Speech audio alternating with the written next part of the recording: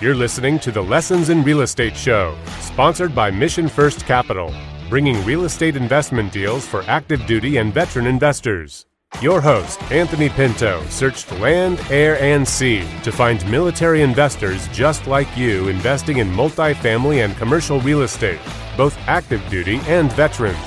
Hear their stories, learn their lessons, and be inspired by the obstacles they have overcome on their path to financial freedom. Whether you are overseas or stationed at home, if you want to get started as a military real estate investor, this is the show for you. And now your host, Anthony Pinto.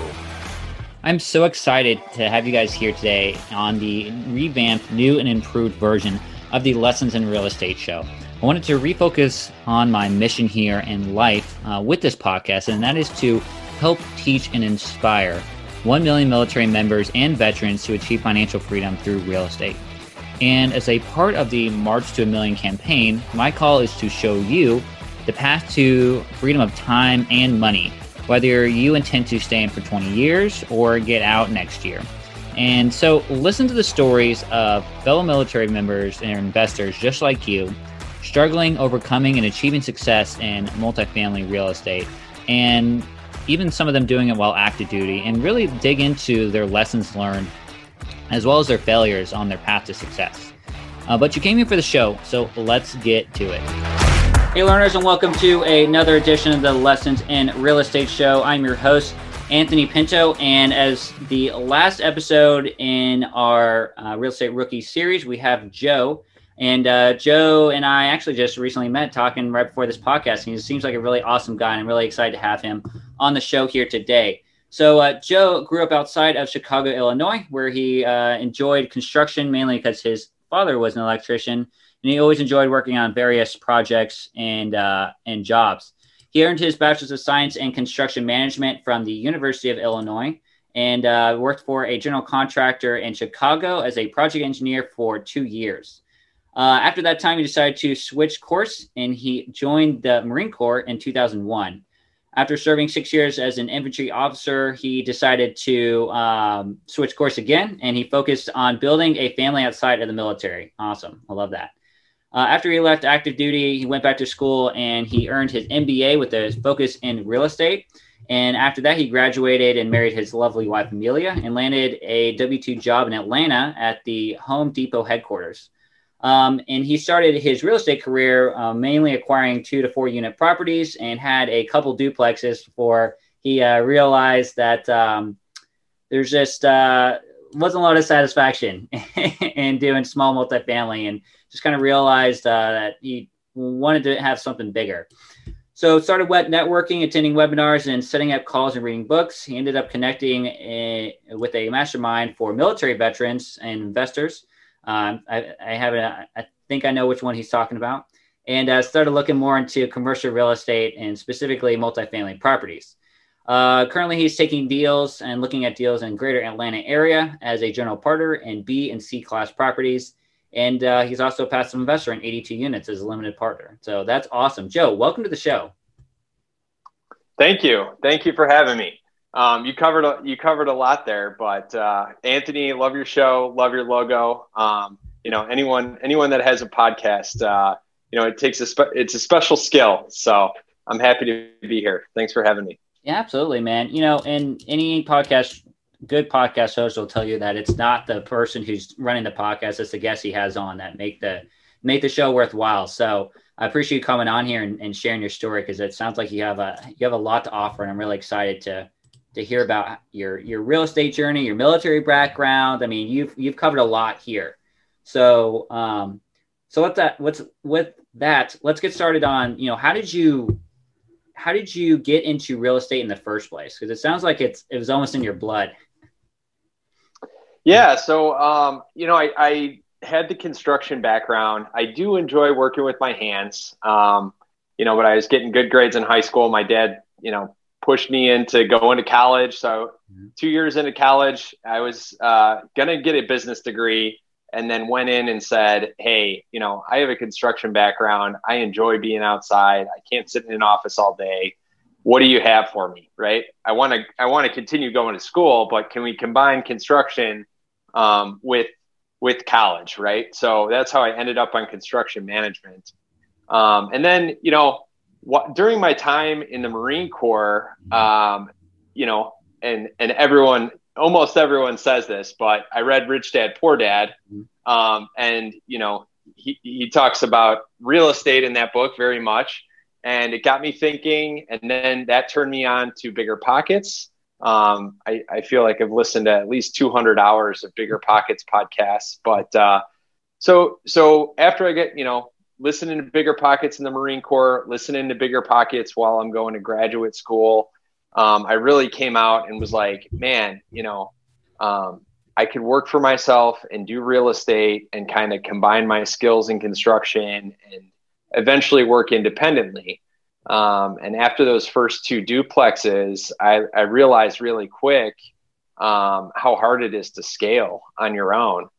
And you do some simple math and you find out, you're not going to be leaving corporate America in single digits. It's going to be, 20 plus years if you plan on doing it by yourself. So, again, even in undergrad, I didn't want to be stuck in an office, and here I am, 10, 15 years later, stuck in an office. And, so started networking a little bit more, came across the military mastermind that focuses on commercial real estate. And, it really just exposed me to my options. And what really excited me was that a lot of the people in the group are fellow veterans and they're not independently wealthy. So this isn't a group of just independently wealthy people that are buying these commercial properties. So it kind of made me feel like I had a chance, right? And I really felt like I was in the right spot. So yeah, and then, that's where I am now. I recently became a passive investor in 82 Doors. I'm, really comfortable with the team I'm investing with, and I'm excited too, because I can actually grow my money and learn at the same time. The team I invested with, they're very good about walking you through the process as, throughout the journey of the investment. So, I get to make a little money and learn at the same time, so that when it does come time to GP my first deal, which hopefully is sooner than later, I'm ready to go. So. Awesome. Dude, I love it. That's an amazing story that you have there. So let's dig into your duplexes a little bit more. Were you trying to take those down and do everything yourself as a contractor, or with the background that you had? Is that what was really kind of the final straw with those duplexes, or, what kind of happened with those?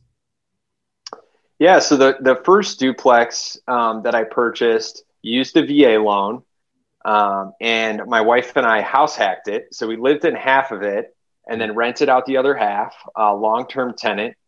It's a 1950, but it's 5 minutes from downtown Atlanta. So it's very, very close to the city. Easy, there's plenty of Airbnbs in the neighborhood. But at the same time, it's a 1950s neighborhood, big trees. It feels like a neighborhood. It definitely doesn't feel like the city. Mm-hmm. But at the same time, there's a lot of projects involved. I'll just tell you right now, I currently don't have water in my house, because the water supply cracked underground, and we've had tropical storms all this week, so they weren't able to replace it. But I will say, with the construction background, and I think this is probably the hardest part for me, is because I know I could do it myself. I could run that plumbing line from the street and hook up my water, right? I would have to take a day off work, and it would take me the whole day to do it, but I could. And that's what's difficult for me, with multifamily, is because, I shouldn't be using my hands, right? The goal is passive investing, right? You're working your way towards long-term wealth, passive investing. And when I see, that there are things that I can do by myself and even save a little money, it's hard for me to say, oh no, I'll pay someone else to do that. And to some extent, it's a pride thing, right?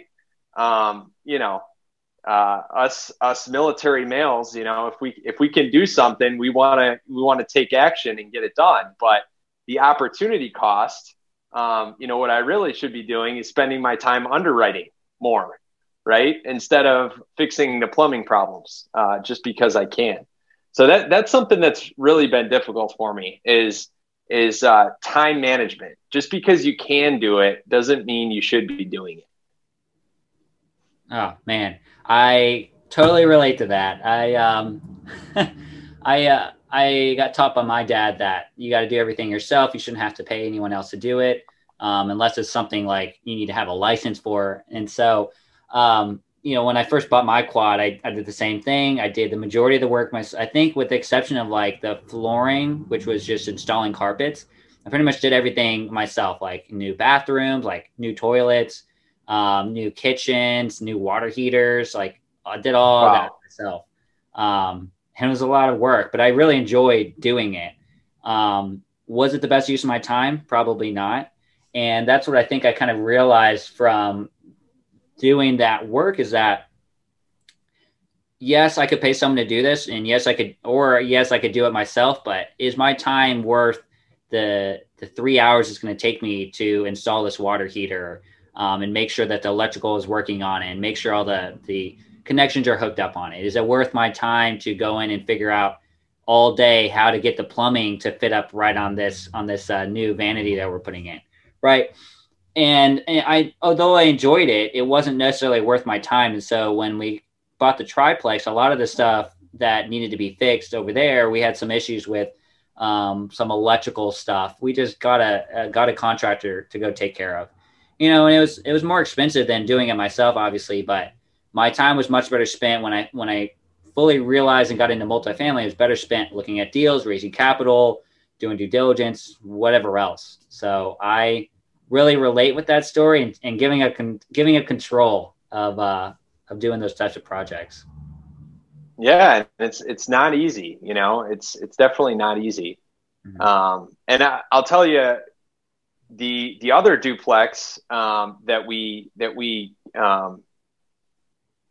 purchased, and I say purchased softly because my wife and I, I'm in the mind, let's accumulate, let's build, right? So we purchased this first duplex. 6 months later, I want to get another one, right? And we're walking around the block, and I started talking to one of the neighbors a block away, and I was asking about the property across the street, which was a fourplex. And I asked him, do you know who owns that fourplex? I'd be interested in talking to him about possibly buying it. And he's like, I don't know who owns the fourplex, but I own this duplex and I'd like to sell it. And I haven't put it on the market yet. And my wife's a realtor.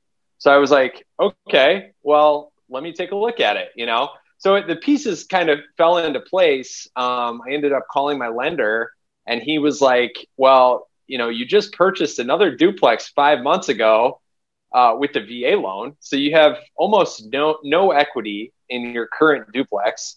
And now you want to buy another one. He's like, I just can't do it. You can't do it. You could call any lender. It's just not going to happen. Yeah. So I negotiated a lease to own contract with the owner. We agreed on a selling price and kind of the split of what we would pay in rent and everything like that. And this is right when COVID started. So that was the whole reason he wanted to sell it. He had an Airbnb superhost that was previously managing the property. And then as soon as COVID happened, Airbnb went up in smoke, and the superhost basically said, I'm out. I don't want any part of this property anymore. I'm not making any money. So, we have to go our separate ways. So that's why he was going to put it on the market. And I saw that as an opportunity. So I jumped on it, and let me tell you, I've been doing Airbnb now for quite a few months, and it is a lot of work. It is a ton of work. Just the messaging, even if you have someone cleaning, it's a duplex, so there's two separate apartments, but even if you have a cleaning company coming in, you're getting messages all day, every day, People are getting locked out. The neighbors are calling because people are staying up late. It is just, it is not passive at all. So those are the kind of experiences that I've had with these first two properties. And my focus now is just becoming more passive. So commercial and multifamily is, the more I can focus on that, the better off I'm going to be. Mm-hmm. I think a good point that you bring up there is the passivity of commercial real estate.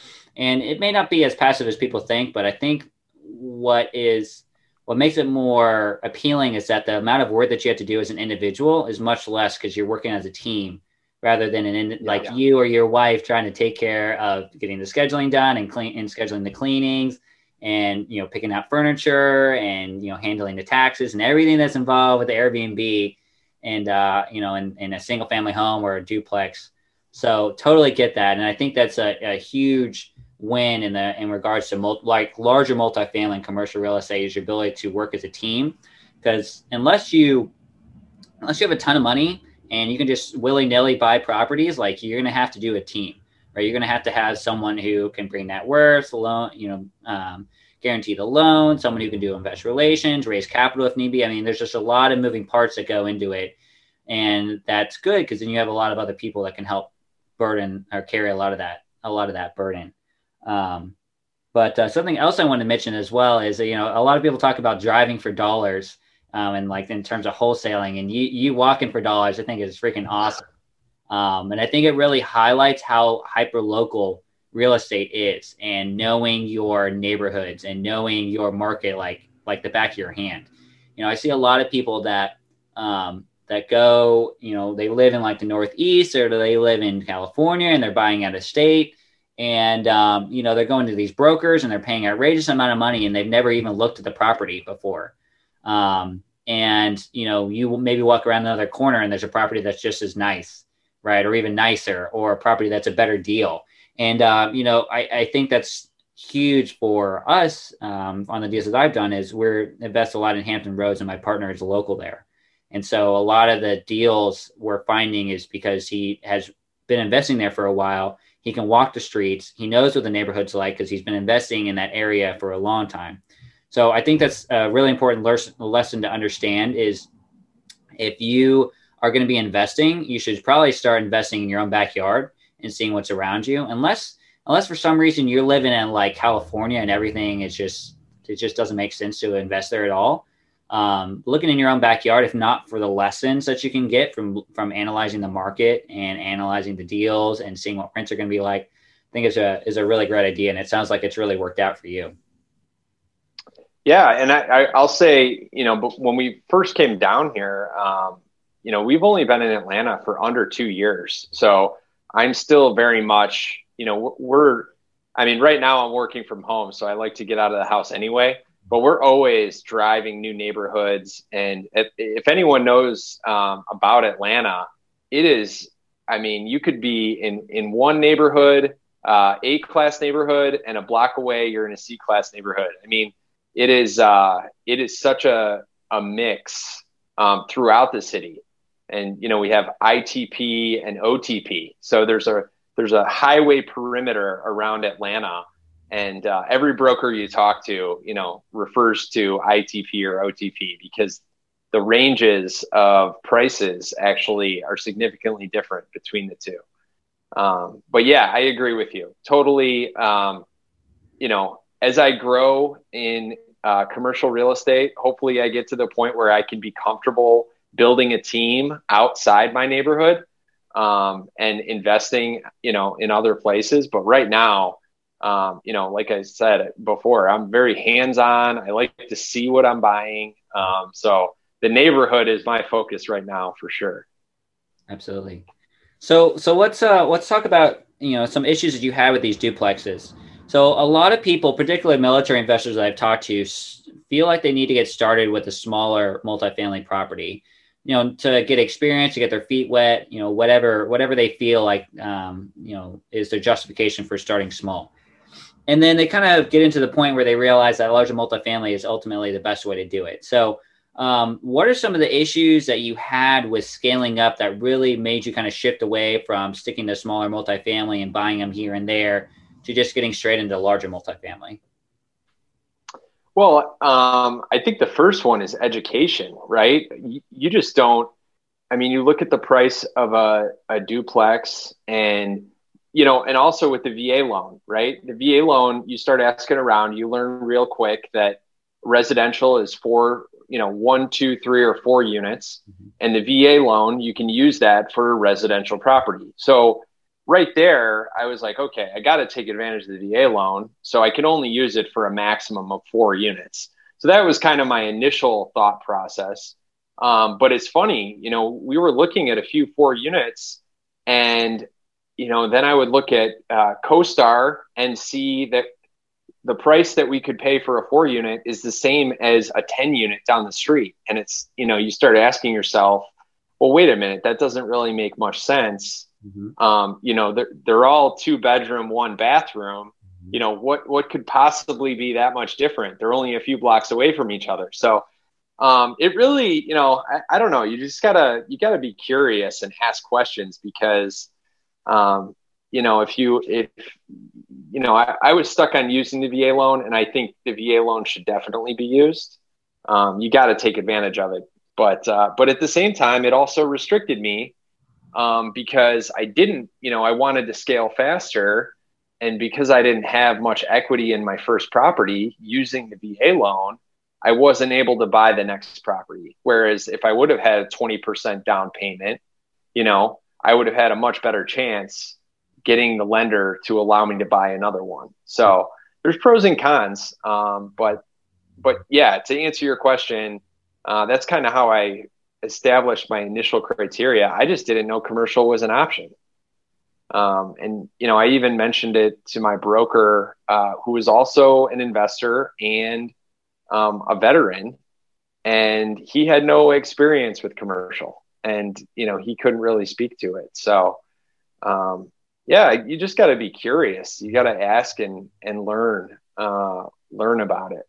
And I will say, Bigger Pockets, which was kind of my primary education source, they didn't, when I was listening, there wasn't too much commercial focus. Mm-hmm. There was a lot of different residential strategies discussed, but commercial, and maybe it just didn't stick out to me, but commercial really wasn't one of them. And I know now they've kind of pivoted. I know Brandon Turner is switching into multifamily, which is funny, but yeah, so.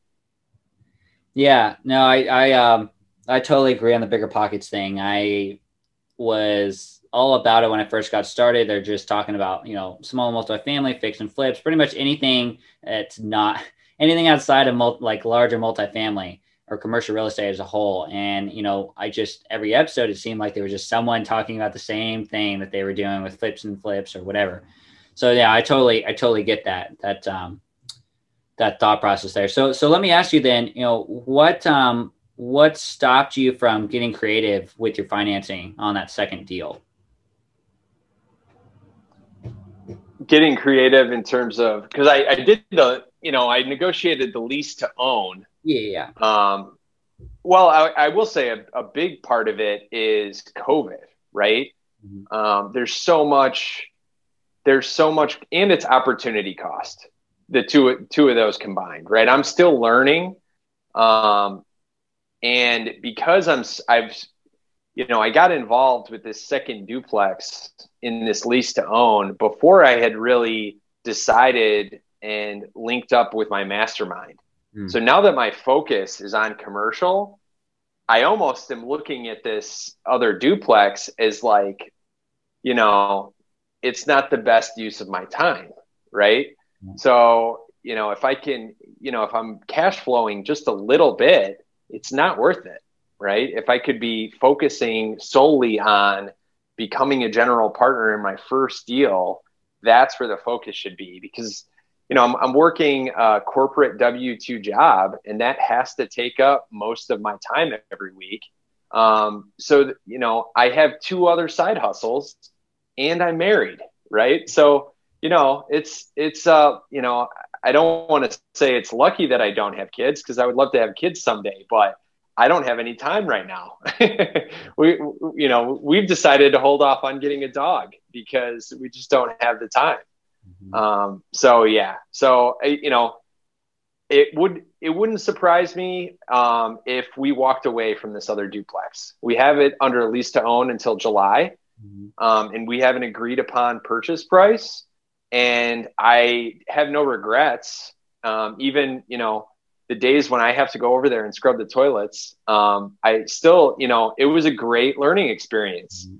And to that, I know a lot of people say, you don't have to start small. You don't have to, it's a great learning experience to at least get one single family home and go through the process of working with a lender, working with a broker, and even if, it's not a crazy cash flowing property that you hold on to and rent out, like, you learn from it. Right. And anything you live in and own is better than renting, right, and giving your money to someone else. So, I don't know. There's something to be said about starting small, even if it's just your primary residence. Yeah, fair enough. So if you could go back now, knowing what you know now, knowing the people that you know within the mastermind, and you were still going to purchase that duplex, would you do anything different on how you set up the deal or how you financed it? I probably wouldn't have gone into it because the price was a little bit too high. I was optimistic in the underwriting I was doing at the time. I am a different underwriter today than I was 8 months ago. So, I was using the underwriting I used relied heavily on me being part of the management, right? And the underwriting that I know how to do now means that I'm passive. It's third-party property management all day. So if you're not accounting for that expense and you don't already know the property manager that's going to be managing it, then you haven't really done your underwriting, right? And yeah, I underwrote that property with very small cash flow margins. And that's why I say, there's a good chance that we'll be walking away when the lease to own comes to the end. But yeah, it was still great learning experience. And glad I did it, but my time would be better spent somewhere else. Absolutely agree. Okay, cool. So let's get into more the multifamily side, like the larger multifamily. So, you've obviously made this transition. You found this mastermind group that you're working with, and you've kind of, for lack of a better term, seen the light when it comes to commercial real estate. So, transitioning and starting a business and starting as someone who's relatively new to the commercial real estate realm, what has been your biggest challenge or your biggest obstacle so far with getting off the ground?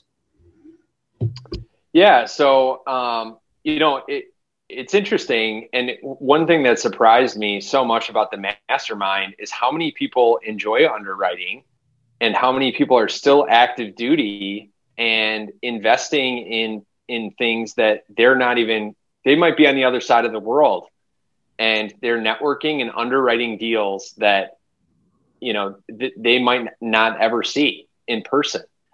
And it just amazed me. So, I came in, tried to learn as much as possible, but I have a different perspective than a lot of people. I'm no longer active duty. I am boots on the ground. I plan on investing in the Atlanta area. And it's a relatively strong real estate market. So there are opportunities here. And I am not a skilled underwriter. And that is the number one thing that I am focused on right now is underwriting. It's funny. In an hour, I'll be starting an underwriting. We do a weekly underwriting call for my mastermind every Thursday. Nice. So, there's a CPA that does the underwriting, and she's very good at what she does, but it's hard to keep up sometimes. Yeah. But yeah, the great thing about multifamily, and you said it before, is that there's a team, right? And that's what I really enjoy about it, is that I don't have to be amazing at the underwriting. I need to understand the numbers. But I'm not the only one that's going to be looking at them, right? I have many sets of eyes, not only, in the team that I'm investing with, but also the mastermind. That's what it's there for. It's there to bounce off ideas and check your homework, make sure you're doing everything right. So the team aspect of it just makes it enjoyable. It feels less risky, and you come to enjoy it. So I'm enjoying the journey. I cannot wait to do the first deal as an active GP investor. And it's great to hear stories. I know, you're an active investor right now, and it's just, it's awesome. The more people you meet in this community, that are finding success and doing it with teams of people. It's more fun to succeed with teams than it is by yourself. Mm-hmm. So I'm just, I see the light from corporate America, and it's exciting. Gotcha. Yeah, man. I totally feel that draw to want to spend all your time doing real estate investing when you have to spend a certain amount of time doing the W-2. So I totally get it. Totally get the draw. So what do you find difficult about underwriting? What is your biggest holdup on that? What do you find we'll just leave it at that. Yeah. So I mean, you start getting into it, and you have all these syndicated deal analyzers, and it really is an art. It's not a science. It's not black and white. It's very much, these are the assumptions that I make, right? Even if you take some of the most successful people in the business and you put all of their assumptions in a chart, a lot of them are different. They all have a different way of looking at things and assuming different things. And the other thing is cap rate. Cap rate to me is so ambiguous, and it is such a rabbit hole. And it starts off with, find a broker you trust and ask them what the cap rate should be for that property in that neighborhood. And I went to a real estate meetup last night and met two brokers that I've come to know very well. And they said, yeah, never believe a cap rate from a broker. And that's the broker saying that. So, it's, I think that's the hardest part, is wrapping my mind around knowing that I have to create my own assumptions because it's an art. I have to figure out how I should underwrite personally, and which assumptions I'm comfortable making. And I also, when you look at some of these syndicated deal analyzers, you click on some of these Excel cells, and there's 100 characters in there with the function of where it's pulling information from. And I talk to some people that have engineering backgrounds, and they understand all of that. And I'm never going to get to the point, and I never want to get to the point where I understand that. So, it's difficult for me to accept that I'm not going to be great at it. But I need to get to a place where I'm a little bit better than I am now. And I find, I'm using several different analyzers right now. I need to get comfortable with one and just be able to use it quickly and accurately, accurately knowing that it's an art, so, still learning though, learning every day. Man, hey, that's half the battle, is just learning how to do all of this. Cause it's like drinking from a freaking fire hose, man. I mean, all the books and the podcasts and the seminars and the networking, like it's just a lot. It's a freaking lot. And some people get it and some people don't. And, on your underwriting note, I think it's worthwhile to say that, yes, it is very unique, but don't think that your underwriting isn't going to change as you change as well.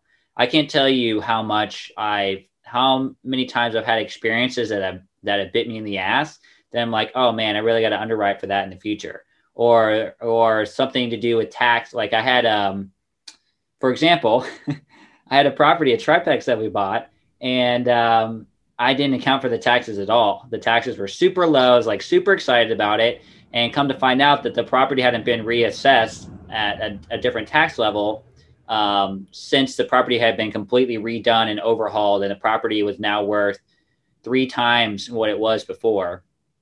But the tax level was still at what it was before. So I think we were paying like $700 a year in taxes for this property. Was what I was looked at. And then come time to purchase a property, it got reassessed, and now we had taxes that were, I think it came out to be like $2,600 a year in taxes, 3 times as much as almost 4 times as much as what we originally were underwritten for. And so it just goes to show you that I didn't underwrite for that at all. I didn't underwrite for a new purchase price. I didn't underwrite for when they were actually going to reassess the property, if it was due upon sale, which it was, or if it was at the end of the year or whatever. And so from now on, I always I always look for that specifically when I'm underwriting a property, because that can really bite you in the ass if you're not expecting the taxes to jump up. But it's little things like that. Like if I had underwritten a commercial property before I had that triplex, it would have been completely different than what it is now.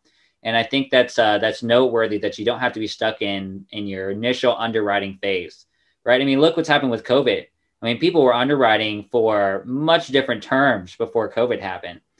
People were underwriting for, in some areas of Atlanta, I'm sure 2 to 3%, maybe 4% rent growth over year, which is probably not realistic now. Nowadays, a lot of people underwrite for negative rent growth within the first year or neutral rent growth. I know a lot of people used to underwrite for having a high vacancy. Some notable kind of big gurus were underwriting for like the first 2 to 3 years, like a 14 or 15% vacancy. And now that's probably not even conservative enough with depending on the area that you're underwriting in. So that's all needless to say that you can learn how to underwrite, but then you may have some revelation or some life experience that completely throws that out of whack. So that's what I kind of like about underwriting, is that it's constantly an evolving knowledge base, and it's totally based on your own experiences. And when people say, yeah, can you teach me how to underwrite? It's like, I mean, I can teach you what my own experiences have taught me how to do. So, I think it's very much a very personal thing. And that's what I really like about underwriting, is you can totally make it your own thing. And something that doesn't work for some person may work for you, because you may have extra income that you can figure out because of you have your own property management company, or you have this extra income that you're looking at based off of your experience, like putting in vending machines or laundry or whatever else. So that's just my 2 cents on underwriting. But I think you make really good points on underwriting being an art rather than a science. Oh yeah. And let me just add, I think it's, the first couple of deals I was underwriting, I look at what the asking price is, and I'm like, okay, I know that they're going to ask for a price that's higher than, what they're willing to accept for the property. Right. So I had that. So in the back of my mind, I was like, oh, I could use this as a benchmark, right? I should come in 10 to 20% less than they're asking for. And if I'm close to that amount, then I'm probably underwriting somewhat correctly. Right. Well, as I underwrite more deals, you find out a lot of these commercial deals, they don't even give you an asking price. So you're just kind of shooting in the dark, with your art of what assumptions you're using and how you're entering in the numbers. So yeah, it's, I can't say right now that I enjoy underwriting, but I'm really hoping that sometime in the near future, I get to the point where I'm like, okay, it's starting to click and I'm starting to enjoy this, and I can really, dive in and start developing my own skills here. So, but yeah, so, but, as a starting investor, I feel like, you gotta have that foundation, because unless you're independently wealthy, right, what are you bringing to the table, right? I don't own a property management company. I'm not independently wealthy. If I don't come to the table with a deal, right, and I can't say for certain that it's a deal unless I know how to underwrite it, right? So I feel like, that's really what I have to bring to the table. I can network around Atlanta. I can get the deals to flow to me, but proving that the deals are actually deals, I need to know how to underwrite. So I feel like, I'm going in the right direction. I'm not there yet, but for those of the investors out there considering like, hey, how do I get into this game? Being a good underwriter and bringing a deal, once you network with enough people and you talk to enough investors, you're going to learn a lot of investors are never going to say no. No, I wouldn't invest with you because you're not experienced. If you come to them with the right deal, they're going to say yes, but you have to prove that how to define a deal. So that's where I'm at. And I'm excited. I'm excited to keep learning. So, yeah, that's a really good point. And for those of you that are in the same boat that kind of don't know what they bring to the table, just getting started, don't know where to even start learning about the roles of being an active general partner, you should take a look at episode 21 of the Lessons in Real Estate show. I talk extensively about the roles of a general partnership. And there's a ton of different things you can do on the general partnership outside of just raising capital, outside of finding deals or underwriting. So if you're interested in learning more about that, please take a look at that episode 21. But Joe, we're getting close to the end of the episode here. You want to jump into the snapshot round? Yeah, let's do it. All ahead plank cavitate. Snapshot tube. All right, here we go. Joe, first question. What is your number one failure in real estate?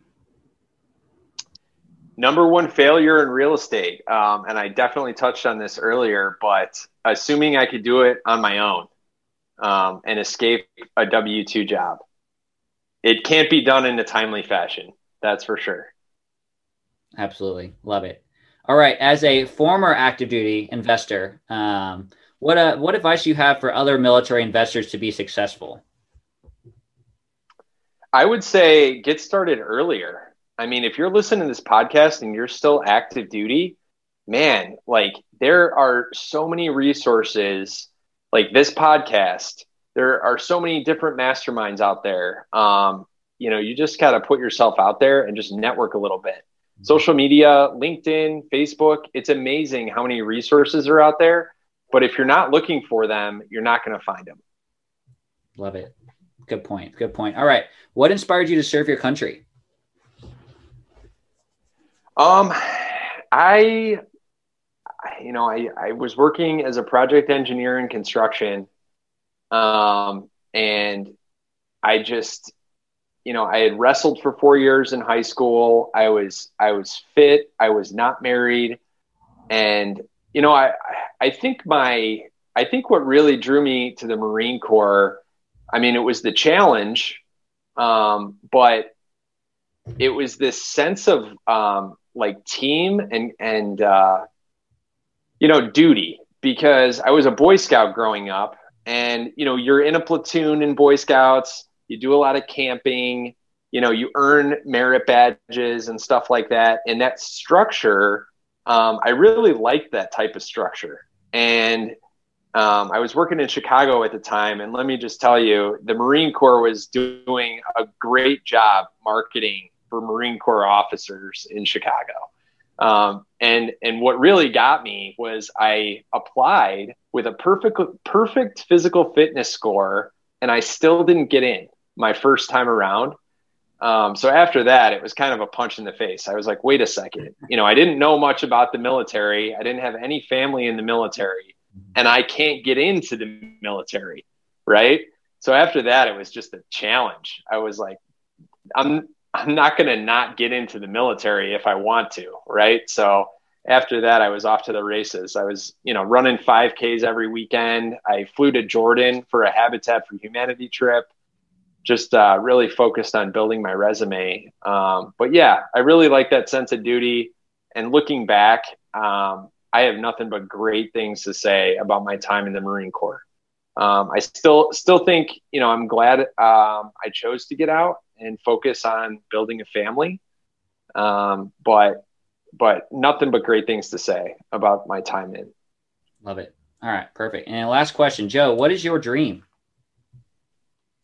So my dream is to become a developer. I have, I have that construction background. I'm getting into real estate. I've always wanted to own my own company. I see developers out there and they can take a flat piece of land and it's like a blank canvas. They can build the infrastructure, retail, multifamily, they could get train tracks brought in. You know what I mean? It's just, obviously that's a massive scale, but I just really, multifamily is a total value add to the community, right? You're raising the value of workforce housing and improving the community. And I'm all about that.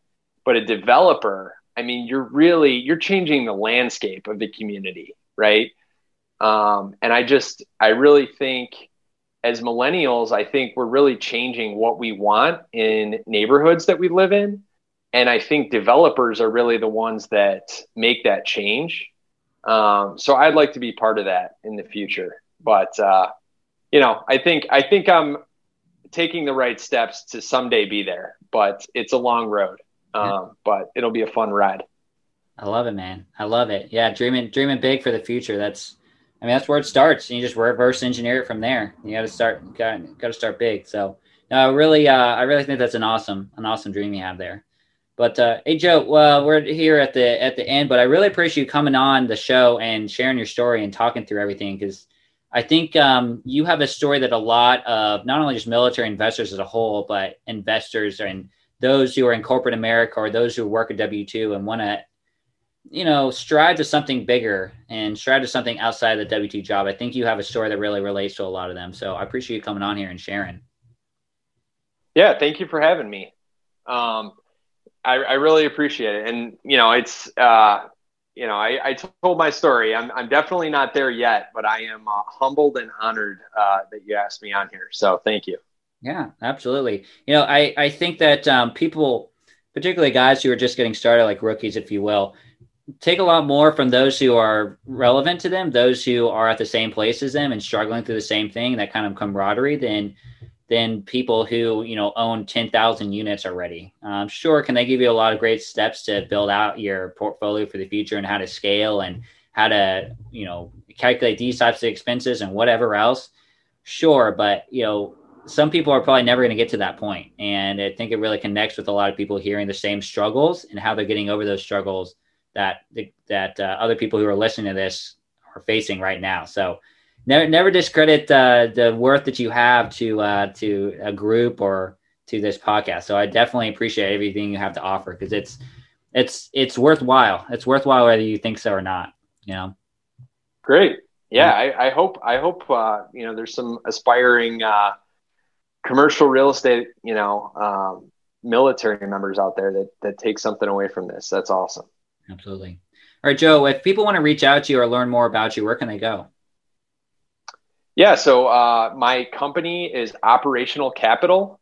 You can reach me at joe@opcapllc.com. Happy, and I'm always on LinkedIn. So Joe Balayti on LinkedIn. I'm the only Joe Balayti, so you can't miss me. Perfect. And we'll include that all in the show notes. So again, Joe, thanks for coming on here, and I hope you stay safe back in the States and back home. And probably when this comes out, it'll be around Thanksgiving. So happy Thanksgiving. And, happy holiday time as well. Yeah, you too. And enjoy your time in Japan. Awesome. Appreciate it. Thanks, man. Have a good one. Thanks for listening.